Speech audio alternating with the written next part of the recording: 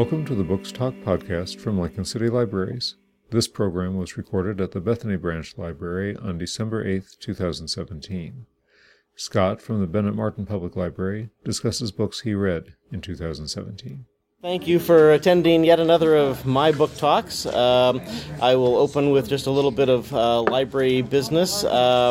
First of all, is there anybody who is still not on the email list for reminders about the group that would like to be on a list for updates to let you know what's upcoming at future weeks? If not, let me know. I can add you to that email list. I'm still the person that sends out those messages once every couple of weeks. I appreciate that. I always forget about it. Well, my philosophy is, when we first started that list, a couple of people said, I appreciate being on that list because that way I know if you're going to be coming to talk so I don't have to come. It's like, well, that's not exactly why I set it up, but because they were not a... You didn't do all science fiction. Yeah, they were not a big fan of science fiction, but today is a bit of a grab bag here. Originally, when it was put on the schedule for both Gear and Bethany, it was a second round of my theater book talk, because I gave a theater book talk a couple of years ago after having sort of rejoined the theater community locally. And I've been doing a lot of theater reading, but I realized that the vast majority of what I've been reading theater-wise was not something that I could particularly share, and I'll explain why in just a moment. So this got turned into, instead, as I've mentioned before, I use the online service Library Thing to catalog everything that I read so that I have a record of my readings. A lot of people just do that in handwritten notebooks, and that's cool. It's called Library Thing, which is very similar to something else that's out there called Goodreads, which a lot more people use, but I prefer Library Thing myself. .com. Yep, librarything.com. And one of the things with Library Thing that you can do is you can add subject tags to whatever you've read, and I tag things with read 2017, read 2016, so I can keep a track of what I've read. And long and the short of it is, since I started using Library Thing, and I've also tried to go back into my past and remember the books I read as a kid and peg them into specific years, this is the first year that I have passed 100 books. And so really what this list is me looking back at what I've read in 2017, the 103 books so far, and picking the ones that I really enjoyed. There were a bunch of stinkers, and those are not on your list. But these are the ones I really enjoyed, and I'll just try to get to as many of them as I can, but I'm not necessarily going to get to everything that's on the list. But all of these things are things that I would recommend in one way or another. But because the first section of this is theater, let me give you a little bit of background on why I did not end up going with a fully theater theme here. After being in several plays at the Community Playhouse and the Tada Theater downtown, this year I was asked to be on the play reading committee for the selection of what plays the Lincoln Community Playhouse is going to be performing during the 2018-2019 season. As part of that, I've been reading tons and tons of plays and theater-related things. The drawback is that we still haven't finished our list, and so I can't talk about the ones that are still being considered, so the only ones I have on my list that I can talk about are things that have, for one reason or another, not made the list for what might possibly be at the Community Playhouse in the future. I will hit a few of these just to say that they were really good plays, but for the most part, if you're not interested in the play format, reading scripts, basically, a lot of this stuff may not be of direct interest to you. However, I will start with that section of my book talk list here and just sort of skim over it very quickly. I will point out that the library has Terry Pratchett's Weird Sisters, the play. Terry Pratchett is a fantasy author who passed away a couple of years ago, but at the time of his primary writing, he was sort of considered one of today's greatest fantasists. And he has this entire series of novels set in the Discworld fantasy series, in which he pokes fun at every fantasy trope that's out there. I mean, he mocks things like Terry Brooks and J.R.R. Tolkien and all these other well-known fantasy authors, while still paying loving tribute to the genre of fantasy. 3 of his novels, including Weird Sisters, have been turned into stage plays, and they've been hugely successful in England. I don't believe anybody has performed them here in the U.S., and the Lincoln Community Playhouse will also not be performing it next year. Nonetheless, however, Weird Sisters was a fun play. It's the only one of the 3 that has come out in play format that the libraries have, but this is the library copy. It is basically Macbeth, told with a fantasy setting, with the weird sisters are the 3 witches from Macbeth, but they're comical fun, humorous characters, and would have been interesting to see some people bring to life on the stage. If you're at all interested in Shakespeare's Macbeth play, but you'd like to see it done with a considerable twist, then The Weird Sisters is a fascinating play to read, and honestly, in play format, you'd be done with it in 45 minutes. It's a really quick and simple read, but it's a lot of fun, as opposed to Macbeth, which is not a lot of fun, so take that as you wish. Oh my goodness. How to do the staging and stuff then and everything? Yeah, and the props list. I mean, this is literally a script for people that want to perform it as a play. You still have to get the rights, permissions and stuff like that, and so you have to contact the script writer and get his permission, but otherwise everything you need to perform that play is in the script book, which is the case with most of the scripts that I have here. Most of them, whether they're recent vintages or classics from the 40s and 50s, have not only the dialogue, but they also have the stage description in terms of how things should be laid out, and also the props lists and the sound and light cues and things like that. So I will explain, and this is sort of talking a little out of turn, but there was a theme for what is going to be coming up in the Playhouse, which is going to be celebration of women in theater. That will be the theme for the 2018-2019. So a lot of what I have here is plays by women or featuring very strong female characters, hence the Three Witches of the Weird Sisters, which is why that was on the consideration list. Other things that I have listened to or read this past year, just running down my list. On the 20th Century is a classic play or a musical that was done in 1978 originally on Broadway and enjoyed a 2015 revival. The 1978 version featured Madeline Kahn in the main female role, and the 2015 featured Kristen Chenoweth doing that role. And both versions were heavily nominated for the Tony Awards. I don't believe 20th Century won in 2015, but I read both the script of the play and I listened to the soundtracks. So this is not just a book talk, but it also is a music talk.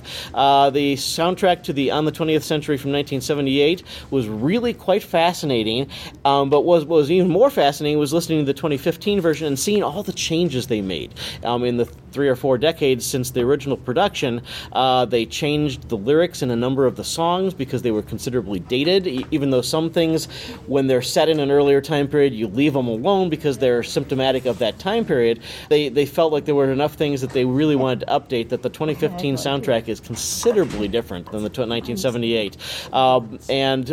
Basically with the soundtracks, unfortunately, the library has not bought them on CD. In fact, more and more the libraries are buying their music, or not buying, but getting a hold of their music for digital versions. And so if you at all do Hoopla, our digital download service, you're going to find tons and tons of Broadway and motion picture soundtracks in that, and they're buying less and less CDs, which for me as a collector of CDs is very frustrating, but at least they don't lose CD, or they don't lose the digital downloads. We get a huge. They don't get scratched up, and we have a high loss rate on CDs, unfortunately. So I can understand their reasoning with regards to that. Next on my list was Stage Door by Edna Ferber and George S. Kaufman. It is a marvelous play set in a New York City home for actress wannabes. Basically, everybody that lives in the house that is the main setting for the play is an actress who sometimes has a secondary job, but they're all trying out for musicals, and primarily musicals, even though Stage Door itself is not a musical. Most of the actresses sing songs to each other and are also trying out for staged musicals. And there's a thwarted romance, several thwarted romances, and people who move on into the motion picture industry, which the setting is back in the 1920s, and motion pictures is just sort of starting to encroach on the theater world at that point. So there's an interesting subplot with one of the young women who had been living at the house that they're all staying in, breaking into the movies and coming back later as a huge star. It's a fun, interesting play, and the library, actually, surprisingly, I was stunned to find this, and where did I put it? Still has a copy of it from its original printing. So it is a interesting play if you like classic old ribald comedies and stuff like that. Yeah, well, it's been out in my car overnight, so it is an excellent play. Another one that was considered but ultimately decided against for the next season of the Playhouse. Some other things that we read for the Playhouse were The Little Foxes by Lillian Hellman. Excellent play. Lillian Hellman is a wonderful playwright. However, we had some serious concerns about some of the things that were in the play, which are appropriate for the time period, but we were just cautious about putting them on the stage, things about the treatment of African Americans and things like that. So I recommend reading the play. It's a fascinating read, but it will not be on the stage this year. Crimes of the Heart by Beth Henley, which is a marvelous Southern drama comedy featuring an eclectic group of sisters who are gathering and their weird relationships, as well as a couple of male characters. It was a fun one, and it is a Pulitzer Prize-winning play, so if you're looking for a really high-quality play that has won several awards, I would consider that one a good read. Ultimately, it sort of just didn't quite make the cut of what we were considering. I read this one because I was just basically scoping out the 8-12 section, the American playwrights, at the Bennett Martin Library, and unfortunately that section has seen a lot of heavy weeding over the years, and so a lot of things are no longer in the collection, but I was trying to pick out the things that I thought might be worth considering for the Playhouse. And The Sisters Rosenzweig by Wendy Wasserstein was one that I grabbed. I really enjoyed this very much, but it has a very small cast, and there were concerns for the Playhouse's purposes that this was too New York and too highfalutin, that there was not going to be a lot of people that were going to connect to this one on a basic level. It involves some sisters who are gathering over the Christmas holiday in London, where one of them works, and are talking about their failed relationships and things like that. Wendy Wasserstein, most of her plays end with failed relationships, and this is one that actually ends up with a couple of relationships that are on the upswing and are looking like they're going to be positive, which was an interesting thing. But it is really very much in the Jewish culture. The entire family is Jewish, and those stereotypes about you're not eating enough, you haven't called your mother, and stuff like that all come to the fore in this one. It's well written. It's an interesting play with interesting characters, and I'm kind of sorry to see that we're not going to try to do that one. This is one that only has two characters, Night Mother by Marcia Norman, and also a Pulitzer Prize winner. It's actually kind of surprising if you look back at the Pulitzer Prize for staged works, how many women have actually won that. It's a very strong showing from women playwrights. This one features a mother and a daughter and is dark and depressing, and we were not wanting to go dark and depressing with the Playhouse next season, so it involves a young woman who basically has reached the point where she doesn't see any reason for living and is planning to commit suicide, and tells her mother that, and so the entire play is her mother trying to convince her not to do that. It is timely. Very timely. It's very very emotional, but it could also trigger people that have issues as well. Which one had the Pulitzer Prize? Night Mother? Both Night Mother and Crimes of the Heart were Pulitzer Prize winners. I can't see that. One I don't physically have here, but I enjoyed reading, which is available only as an ebook from the libraries, is Sweat by Lynn Nottage. It was basically written on commission. It is set in Reading, Pennsylvania, during two different time periods. One in which a factory, which is the place where most of the characters work, the setting itself is a bar where all the people come after work and to sit around and kibitz and complain and stuff like that. But most of them work at a factory. It's never identified what they're making or anything like that. But the factory is in the process of beginning to do downsizing, and one of them has worked themselves up into a position where they are basically a supervisor, and they're now having to be the person firing all their friends. And so the setting in the 1990s is kind of depressing as all these people are looking at possibly losing their jobs. And then the play also has flash forwards, which are sort of interspersed between the earlier scenes in which the characters are reuniting after 10 years, after many of them got fired, and are sort of looking back at their lives and the experiences that they've had since then. It was another one that was nominated for several awards. Lynn Nottage has written a number of really powerful plays, and a couple of them we are still considering for possibilities for the next season. Sweat, however, was one that we all agreed was just something that was going to be difficult for us to stage here in Lincoln, but it's an interesting play, and if you have ebook capabilities, you can get that through the library's ebooks. Other things that I have, which were not necessarily things that we were talking about for the Lincoln Community Playhouse, but were things that I've enjoyed in the past year, include the following, and I'm just going to go in the order in the stack that I have here. Everybody is probably well aware of the musical Hamilton, which has been one of the hugest hits on Broadway for the past 2 years. I absolutely adore the soundtrack to this, have listened to it multiple times.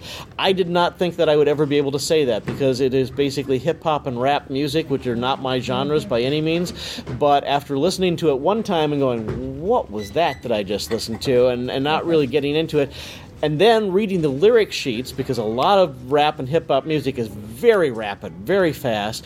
Reading the lyric sheets and listening to it again, I have gained so much more depth of appreciation for this. This is actually an absolutely phenomenal soundtrack, and I would love to see it performed as a road company trip at some point here in the Omaha or Lincoln area. It is phenomenal. The friends that I have had that have seen it in both Los Angeles and Chicago can't stop talking about it.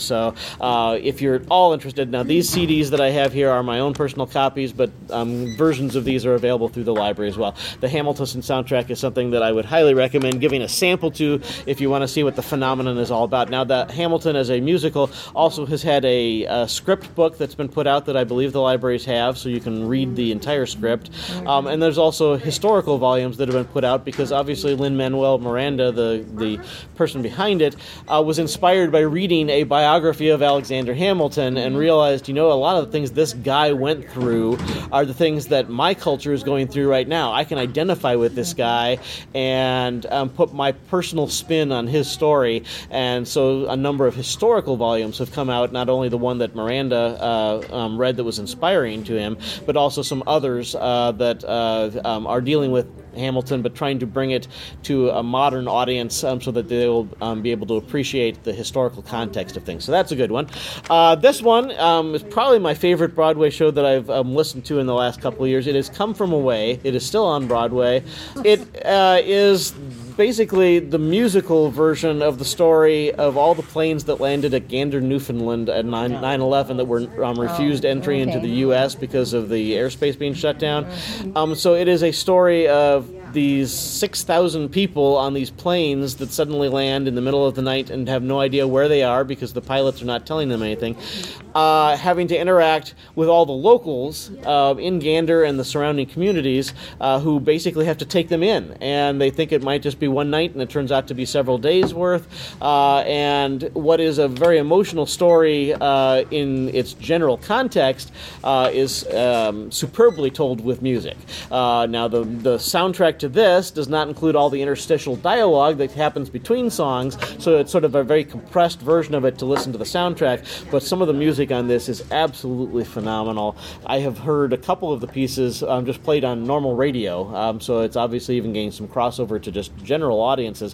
One of them, you have characters who are both pilots and stewardesses and people that were on the planes and people that are in the community. The way that it's performed on the stage is it's a cast of about 16 people, but they all play multiple different characters. So a small cast of 16 ends up playing hundreds of characters, basically.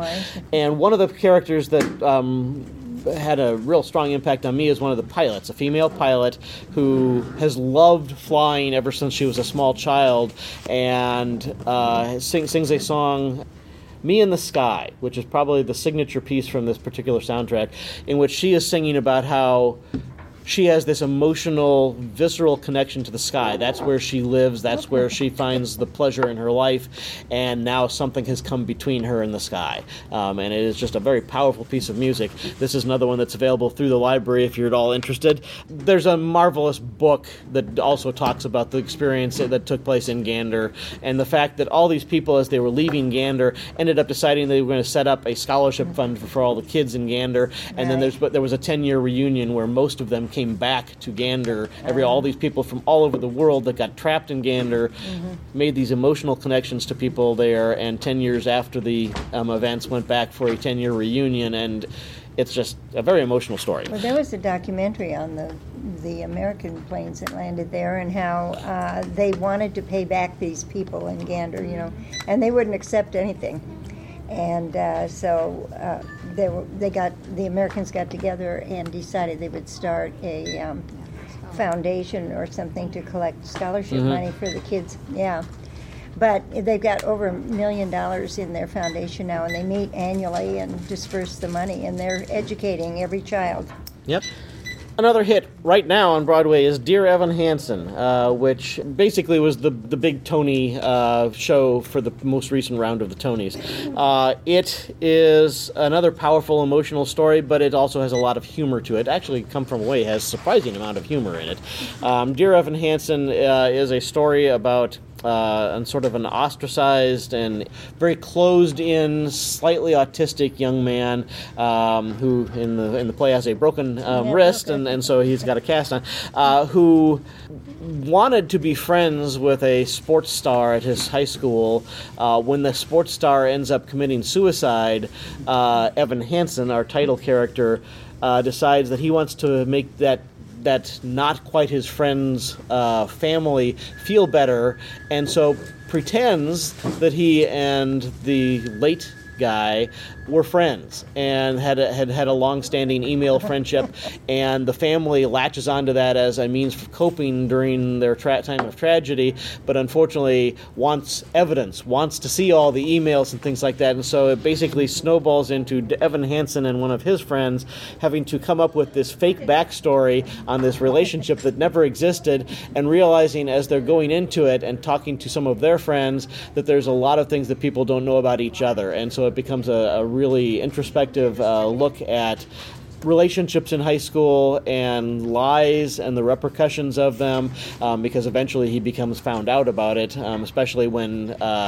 he basically is brought up on social media as this absolutely marvelous kid because he was such a good friend to this troubled kid, and all of it is lies, and the House of Lies eventually collapses on him, but relationships are reforged in the process. This one has a lot of really good songs. I am hoping that was another one that will end up touring, but right now it is like the #1 show on Broadway, so it's not likely to be in a touring company anytime soon. Did he ever find out why his friend committed suicide? There's a variety of reasons, emotional issues and also some drug use, so which is going on, unfortunately, in high schools. The last I will do in the theater area in terms of soundtracks is this one, which is a little quirky, and this one, unfortunately, the library does not have, but I still wanted to recommend it in case you want to track it down through your own sources. There was a TV series just a few years ago called Smash, which was all about the making of a Marilyn Monroe musical, had a huge cast, was a wonderful show, and ended after 2 seasons within the context of the TV series. The Marilyn musical came to pass, and then the actors were up. There were multiple actors that were up against each other for Tony Awards. So it was basically a fascinating look at what it takes to make a musical on Broadway nowadays. And what they ended up doing was 2 unusual things. First of all, they took all the music that was not the TV series music, but that was music that supposedly was being featured in that fake Broadway show, and released a soundtrack as if there was really a Marilyn Monroe Broadway show. So Bombshell is the name of the Marilyn Monroe musical that doesn't exist, really, but all the songs that they created, and there's literally 22 songs that were going to be in a Marilyn Monroe musical. Here's the kicker. For a charity event, they got the cast of the TV show, including the actresses that were playing the Marilyn Monroe wannabe in the musical, together, and they did a one-time performance of Bombshell. So it does exist as a one-performance-only show that was done on Broadway. So this soundtrack really is the soundtrack of a Broadway show. It's a Broadway show that will never be done again, as far as they can tell, because none of the big-name stars that were in it want to recapture that and do it as a long-term project, but they might do it, who knows, they might do it as another charity event at some point in the future. It is actually really, really good music. It's by Mark Shaman, who has done a number of other Broadway musicals. It doesn't really give you the context of the TV series, but if you're interested in a musical about Marilyn Monroe, here's the music that would have gone with it. So that music is from Smash? It is from Smash. It was played as bits within the context of the TV show, but it is the music that was written that was to have been part of the stage show. So it ended up being part of a one-shot stage show, but it was seen on television. Unfortunately, I don't believe either of the two TV seasons of Smash has come out on DVD. They might be available through Hulu or one of the other streaming services and stuff like that. I collect DVDs, and I bought the first season, but the second season is like $60, so I'm not going to pay that much for a DVD. So that belongs to you. That is my own personal one, but I've seen it available at Target and Shopko and other stores. So if you are interested in it, and it would also actually probably be available for like $8 on Amazon or something like that if you were to order it online. Let's see. I got a couple of other books that are more about the world of the theater, and then we'll move on to some general stuff. The Secret Life of the American Musical is one that I'm still in the midst of reading. I have my own personal copy. This is the library one. You're welcome to take it if you want. It is a treatise about how Broadway shows are built, what goes into making a Broadway show. It is done from the perspective of a university professor who has taught a class on this for years, and many of his colleagues ultimately said, if you just sort of made this a little bit more pop culture oriented, this would make a good book. So this is basically a university course that's sort of been polished up to make it more palatable to a general reader.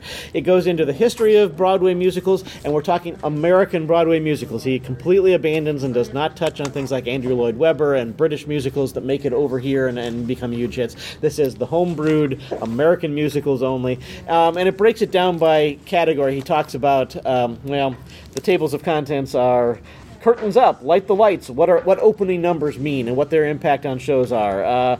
The I Want song, there's always something in the first 15 minutes that is a I Want song from one of the main characters, so you know what their goal is going to be. And he breaks all these things step by step down into exactly what it is that makes a Broadway show. If you're just simply interested in watching Broadway shows, I would encourage you to take a look at this one, because it really gives you a little bit more background on the mechanics of how they go about making them. And he also identifies a number of musicals that break all the rules, that don't follow any of the patterns that he has identified, and explains why some of those may be successes as opposed to things that follow a beat pattern that is very predictable. And yes, if you think about it and you think about classic American musicals from the 1910s and 20s up to even the early 2000s, most of them followed a very specific pattern. Even if they seem to break that pattern, most of them don't. It's only been in the last 20 years or so that a lot of people making musicals have tried to break out of that pattern, and some of them have success and some don't. Read this one actually in 2016, so it doesn't count on my 2017 list. But this is in our kids department at Benham Martin. This is the only copy for the library system, and it is How Does the Show Go On? An Introduction to the Theater. It is oriented towards probably junior high, high school, and above, but it is basically by a mainstream musical producer. In fact, there's a heavy emphasis on Disney shows like the Lion King Broadway show and stuff like that, because this is the guy that wrote the book is the producer of those types of shows. So a lot of the illustrations that you're going to find in here are of the Lion King and things like that. But it basically goes into what is a theater. I mean, it bare bones start of what is a theater? What are the parts of a theater? Why do they call the front of the house? Why do they call parts of the backstage certain parts of it? And then it goes into where does funding come from musicals, and who does the writing, and how do they hire the actors and stuff. So if you're at all interested in the background of stage shows, primarily musical shows, this is a fun one to look at, and it's got lots and lots of illustrations done very simply for a youthful audience. I enjoy this tremendously, and I'm 54 years old. All right, that indeed is it. I'm just going to not necessarily follow my list, but I'm just going to grab things off of my cart here and talk about them in random order. This came out beginning of 2017. It is the latest biography from Carol Burnett, In Such Good Company, 11 Years of Laughter, Mayhem, and Fun in the Sandbox. I am a huge fan. If you've ever attended any of my book talks, you know before that I talk mainly about mysteries and science fiction. However, I do read a lot of nonfiction, especially biographies. And I've enjoyed Carol Burnett's biographies in the past in audiobook form because each of her biographies, she has been the narrator in the book on CD version. Oddly enough, however, I ended up buying this one in a hardback, and so I've read this as a physical book. This is, unlike her previous biographies, which talk about a lot of her personal life, this is literally only a biography of her experiences on the Carol Burnett Show. That is it. Nothing else, nothing extraneous. And as part of that, she has archives of every single episode of her show, including the many seasons that have not been syndicated and that nobody has seen on television in decades. And she went through every single episode and used the technology she had available to capture still images that have never been captured as stills before. So this book is filled with all sorts of rare photos, mainly photos that she recreated from stills of her episodes. This talks about the experiences of the costuming, the Gone with the Wind costume, the drapes and stuff like that, to the guests. There's special little subsections between chapters. She has little profiles of some of her main guests. I know we just recently lost Jim Nabors, and Jim Nabors was always her lucky charm. He was the first guest of every season that she ever had, from the very first season on. And so she talks about some of the guests that made big impressions or that she became long-term friends with.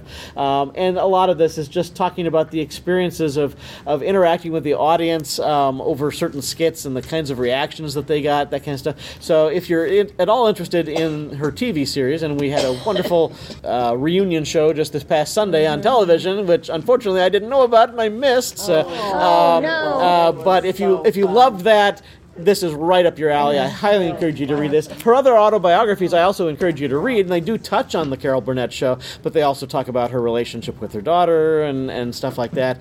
This is just the Carol Burnett Show and nothing but the Carol Burnett Show. Here's a quirky nonfiction title.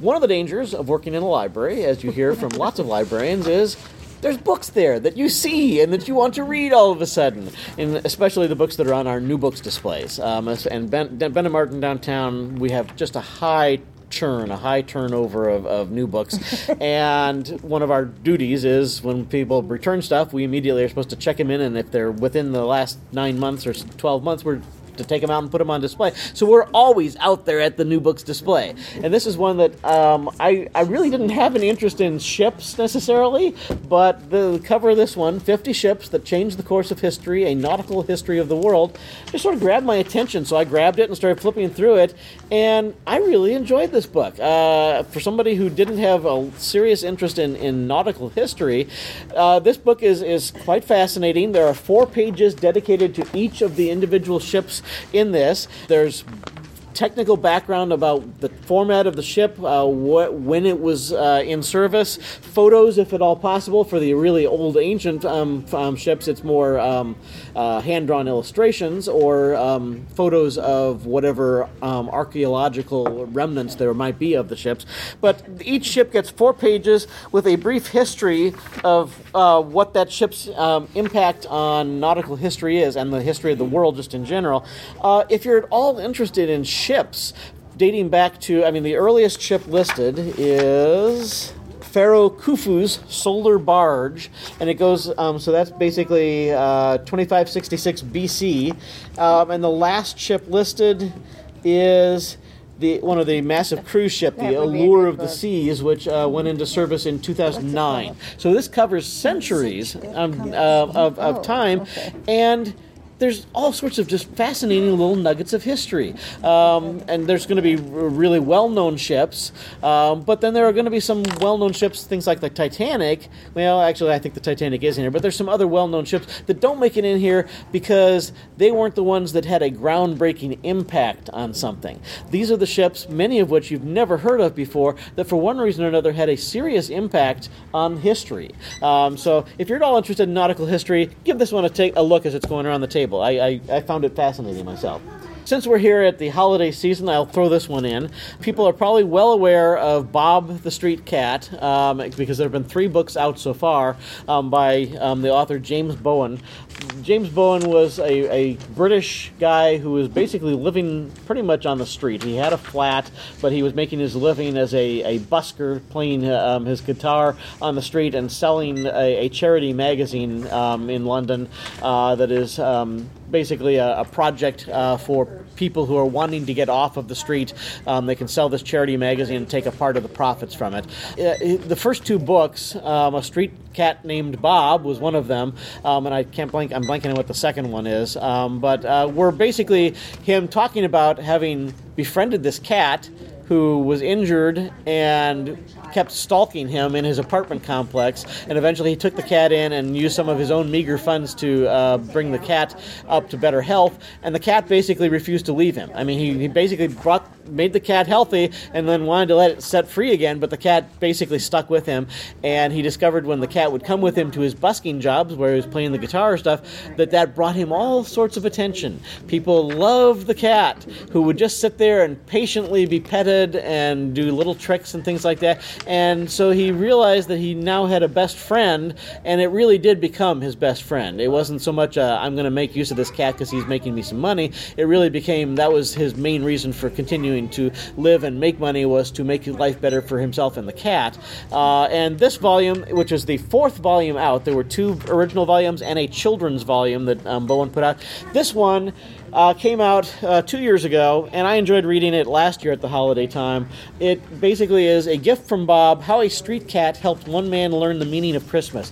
This is tales about his relationship with Bob that happened during the holidays, and over the time period of knowing Bob, we went from basically not having much money to suddenly having 2 best-selling books. And so this book talks about the experience of him as basically a street person suddenly having to adjust his lifestyle because he's now showing up on talk shows and has movie deals and things like that. And this is a marvelous little snapshot of his experiences as he's tried to improve his life and improve the lives of those around him, and cute cat stories. I mean, you can't go wrong with cute cat stories. I just finished this a couple of weeks ago. I read The Martian Chronicles, the science fiction novel, 30 years ago when I was in high school, and enjoyed it very much at the time, and I've sampled it again. It is The Martian Chronicles is a series of short stories that have little things that tie the stories together, but they were originally published as individual stories, and then one of his, Ray Bradbury's publishers said, you know, this would be a great book, why don't you come up with something that ties all of this together? And so he wrote short little bits that carry from one story to another to make it all tie together. And this version is a book on CD version, written by Ray Bradbury, but narrated by Stephen Hoy, who is a Los Angeles actor and does a lot of voice work. I ended up enjoying this quite a bit. I had not read the novel in its entirety in 30 years, so this was the first chance I've had to read the entire thing, and different stories have totally different tones in this, but it is a fascinating look at what a classic science fiction work published back in the 1950s originally was like. It is very dated now. You can tell that it's a 1950s thing, but Stephen Hoy really does bring these stories to life, and 2 or 3 of them are just gut punchers. I mean, there's a lot of emotion involved in some of those stories. I am reading this one currently, so you can't have it. It is a sequel to a classic science fiction novel.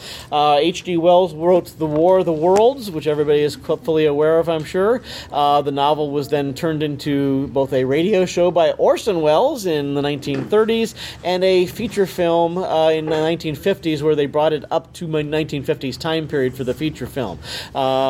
This is an authorized sequel by the family of H.G. Wells, written by a multi-award-winning science fiction author of his own credits right now, Stephen Baxter, called The Massacre of Mankind, set 15 years after the original events of the Wells novel, featuring many of the same characters and several original new characters, which posits that the first invasion by Martians was merely a scouting mission, and that they're coming back. And so this is that one of my coworkers at Ben Martin said, you know, the original War of the Worlds is only like 120 pages long. This isn't 120 pages. This is 450 pages, so it's a much larger story, but it basically goes with the concept that things have happened in Great Britain as a result of the first interplanetary war. Politics are completely different. It is not set in a 1920s that you would recognize, because it goes as an alternate history, basically presuming that different politicians came to power based on their policies with regards to what should have happened during the war. So it is not only a science fiction novel, but it's also a different Great Britain than you might have expected. I'm only a good 20% of the way into the book, and I'm enjoying it very much. It's written in the exact same style that the Wells book was written in, so it's not brought up to a modern storytelling style. They're really trying to recapture the original. All right, a couple of things that are not science fiction or theater. As you well know from my past talks, I'm the leader of the Just Desserts Mystery Book Group, which meets at South Branch 10 months out of the year. Every month we read one book as a group, and everybody discusses that same book, so a little different style than Bethany and Gear's book groups.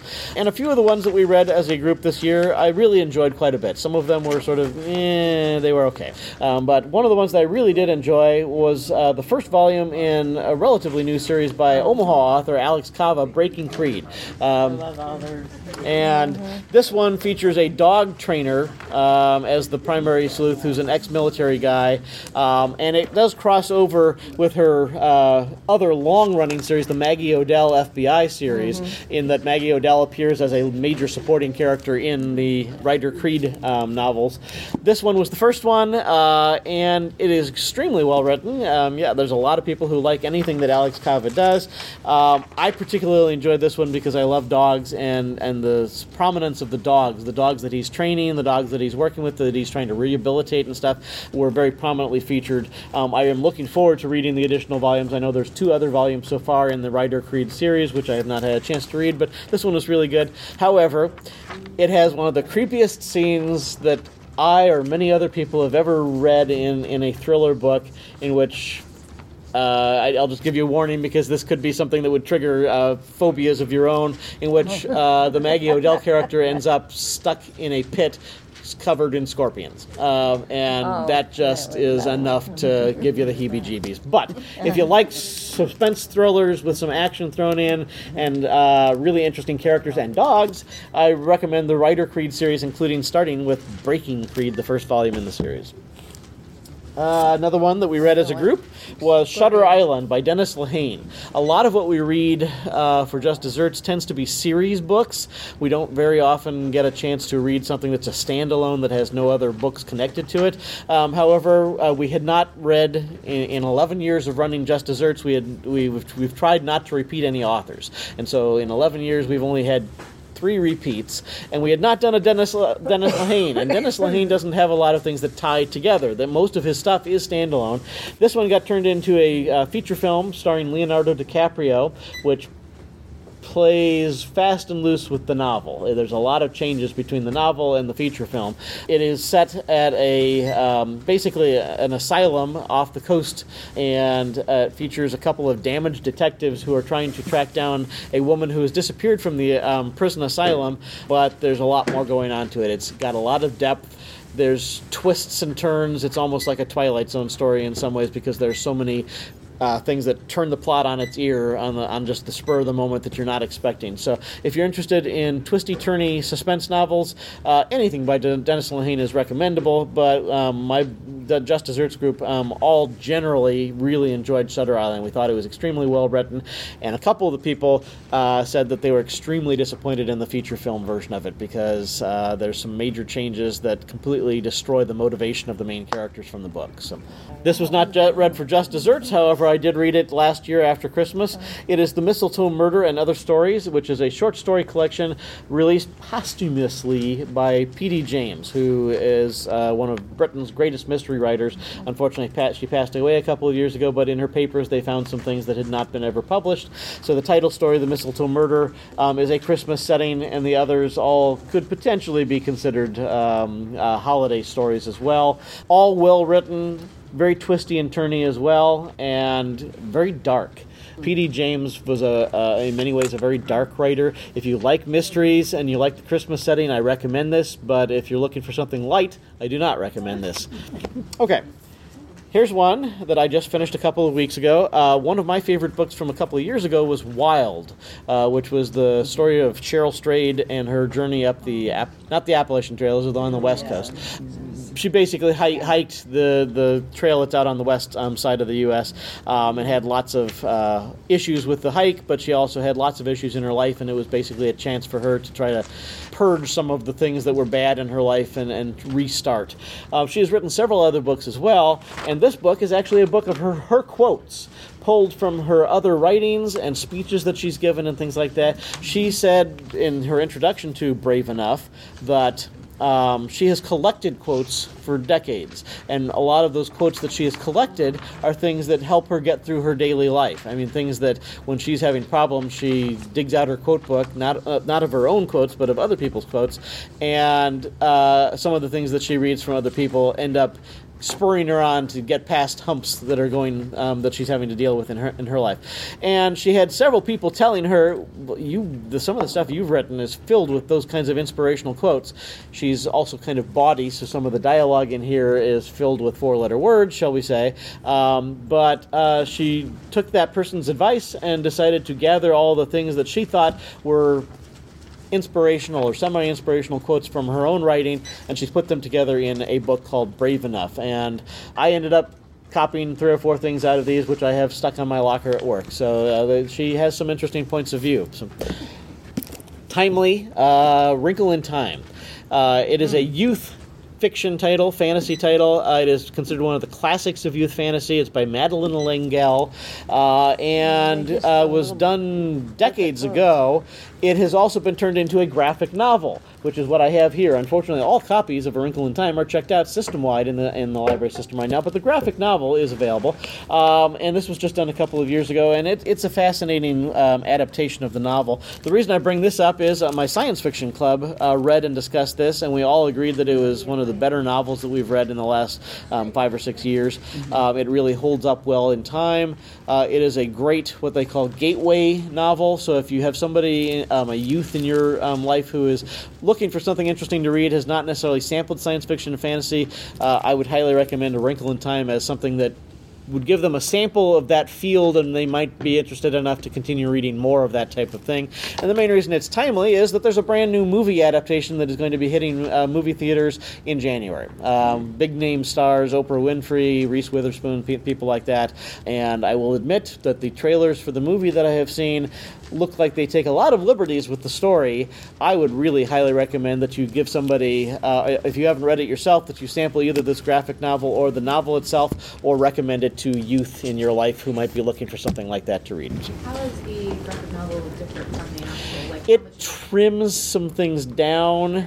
It also has some, I think they made some questionable choices. It's all blue tone, and one of the main characters is the man with the red eyes, that the children who are the protagonists run into this evil character who is distinguished by being the man with the red eyes, and they chose not to add spots of additional color in here, which would have made it absolutely perfect. I mean, blue tone is great, but there are scenes where other things have color that are impactful in the novel, and it would have been nice to have done that as well. So, but it's still, I'd say, a faithful adaptation. It just trims out some excess stuff that sort of bogs down the story a little bit. So, admittedly, I only have 5 minutes left. I'm just going to grab a couple more things. If people want to have me continue beyond that, that's up to you, but I've been told in the past, try to wrap up by 11:30. So I will hit 2 more things that are high on my list.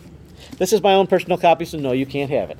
This is Nebraska Poetry, a sesquicentennial anthology, which came out basically this summer, and there were big events downtown. The world premiere of this book was done at Bennett Martin. It is basically an anthology edited by Daniel Simon that features work from 1867 to 2017 by Nebraska poets. It is a absolutely wonderful collection of varying different styles of poets, and there's not just an emphasis on recent poets, even though there's so many of them nowadays. There really is a lot of examples of things that are historically significant in Nebraska history. So if you're at all interested in poetry and are looking for something to finish off your 2017 reading while it is still celebrating Nebraska's sesquicentennial this year, I highly recommend taking a look at this. The libraries do have 6 or 7 copies, but they are all currently checked out, and there are holds waiting, so you probably won't get to it before the end of the year, but I still recommend tracking it down if you'd like to sample Nebraska poetry. In the meantime, feel free to take a look at the table of contents. You can see what is a good example in there. I don't imagine that anybody at these tables is going to enjoy these, but I still want to talk about them because they're fun. I don't read a lot of comic books nowadays, but I do read these graphic novels where they compile like 6 issues of a comic book into a storyline. And something that DC Comics has done in the last 10 years is that they have tried to recapture the feel of earlier versions of comic books. Today's comic books tend to be really dark and depressing. And Batman, the TV series, with Burt Ward and Adam West, was so over the top in its satirical nature that it doesn't really stylistically match up with any other version of Batman, which are all these dark and moody things. And the comic book company put out a comic book called Batman 66, in which they try to tell Batman stories, but with a huge sense of humor and fun. And that has been so successful that they ended up putting out Wonder Woman 77, in which they still tell Wonder Woman stories set in the 1970s, featuring the Linda Carter television series Wonder Woman. So we're not talking about the most recent movie that just came out. And so there are 3 volumes so far out featuring stories set in the 1970s by modern writers, but trying to recapture the fun and amusement that kind of campy Wonder Woman TV series from the 1970s had. And they went in even so far as, in the most recent volume, teaming her up with another female icon from the 1970s, the Bionic Woman. So the Bionic Woman meets Wonder Woman in a comic book from 2017 set in the 1970s. So if you're at all interested in any of those, feel free to grab and take a look at them. And I will last finish off with one of my favorite reads of the past year. I'm 54 years old. I don't have any children. There's no reason why I would necessarily be reading picture books, but when you see them on the displays at the library, some of them just grab your attention. The covers are so interesting looking, and I remember the picture books that I read or had read to me when I was a kid being really kind of bland and not that interesting. I mean, some of them still stick in my head as favorites from that time period, but the things that they're putting out now are works of art. The art is so incredible, the storytelling is so marvelous, and there are 2 books by Ryan T. Higgins, which I have absolutely adored. One is called Originally it's Mother Goose, but it's actually Mother Bruce, and the other one is a sequel to it called Hotel Bruce, in which a bear out foraging just before the winter hits thinks he's going to end up eating. He finds a batch of duck eggs and thinks he's just going to eat the duck eggs, but when he takes them home to prepare in some way, the ducks all hatch, and all the ducklings latch onto him as a surrogate mother. And he doesn't want this. He doesn't want anything to do with this, but they won't leave him alone. Even when he introduces them back to ducks, they don't recognize the ducks as being their family. He is their mother. And so the entire book is him trying to get rid of this little flock of ducklings, all of whom insist that he's the mother and that there's nothing that he can do about it. And so by the end of the book, basically, he has taken them in an airplane down to Florida so that they can enjoy they were supposed to have migrated already, so he's taken them by plane to migrate. And the second book is him, once again, he's living with teenage ducks now in his household, but he ends up going on a trip, and when he comes back, he discovers that the mice in the neighborhood have taken over his home and turned it into a hotel, and so basically he has to try to figure out how to stop his home from being a hotel with the assistance of all his duck children. The art is just absolutely marvelous. It's just humorous. It captures the tone. He's got this constant scowl on his face. There's not a single thing where he's not scowling, but he's this lovable curmudgeon. And so if you're at all interested in kids' books, I recommend Mother Bruce and Hotel Bruce by Ryan Higgins. In a similar fashion, another book that I grabbed a couple of months ago is The Big Bad Fox, which is almost the same exact story. It's a fox that basically has made friends with a whole bunch of people on the farm that he has to go raid every day for his food, and so they no longer consider him a threat. And when the nearby wolf realizes that the fox has basically emasculated himself, he insists that the fox has to go in and steal the chicken's eggs, and he does, and he takes the eggs home, and they hatch, and they latch onto him as the surrogate mother, and then he has to hide these chicks from the wolf, because he doesn't want to be shown to not be a big, tough fox, but in the meantime, he's basically becoming a mother. So another one, this is by a French artist, and the art in this is wild, but it's also extremely humorous as well. So very, very similar story to the Mother Bruce. So thank you for putting up with me, and I appreciate your attendance. We hope you have enjoyed this podcast from Lincoln City Libraries.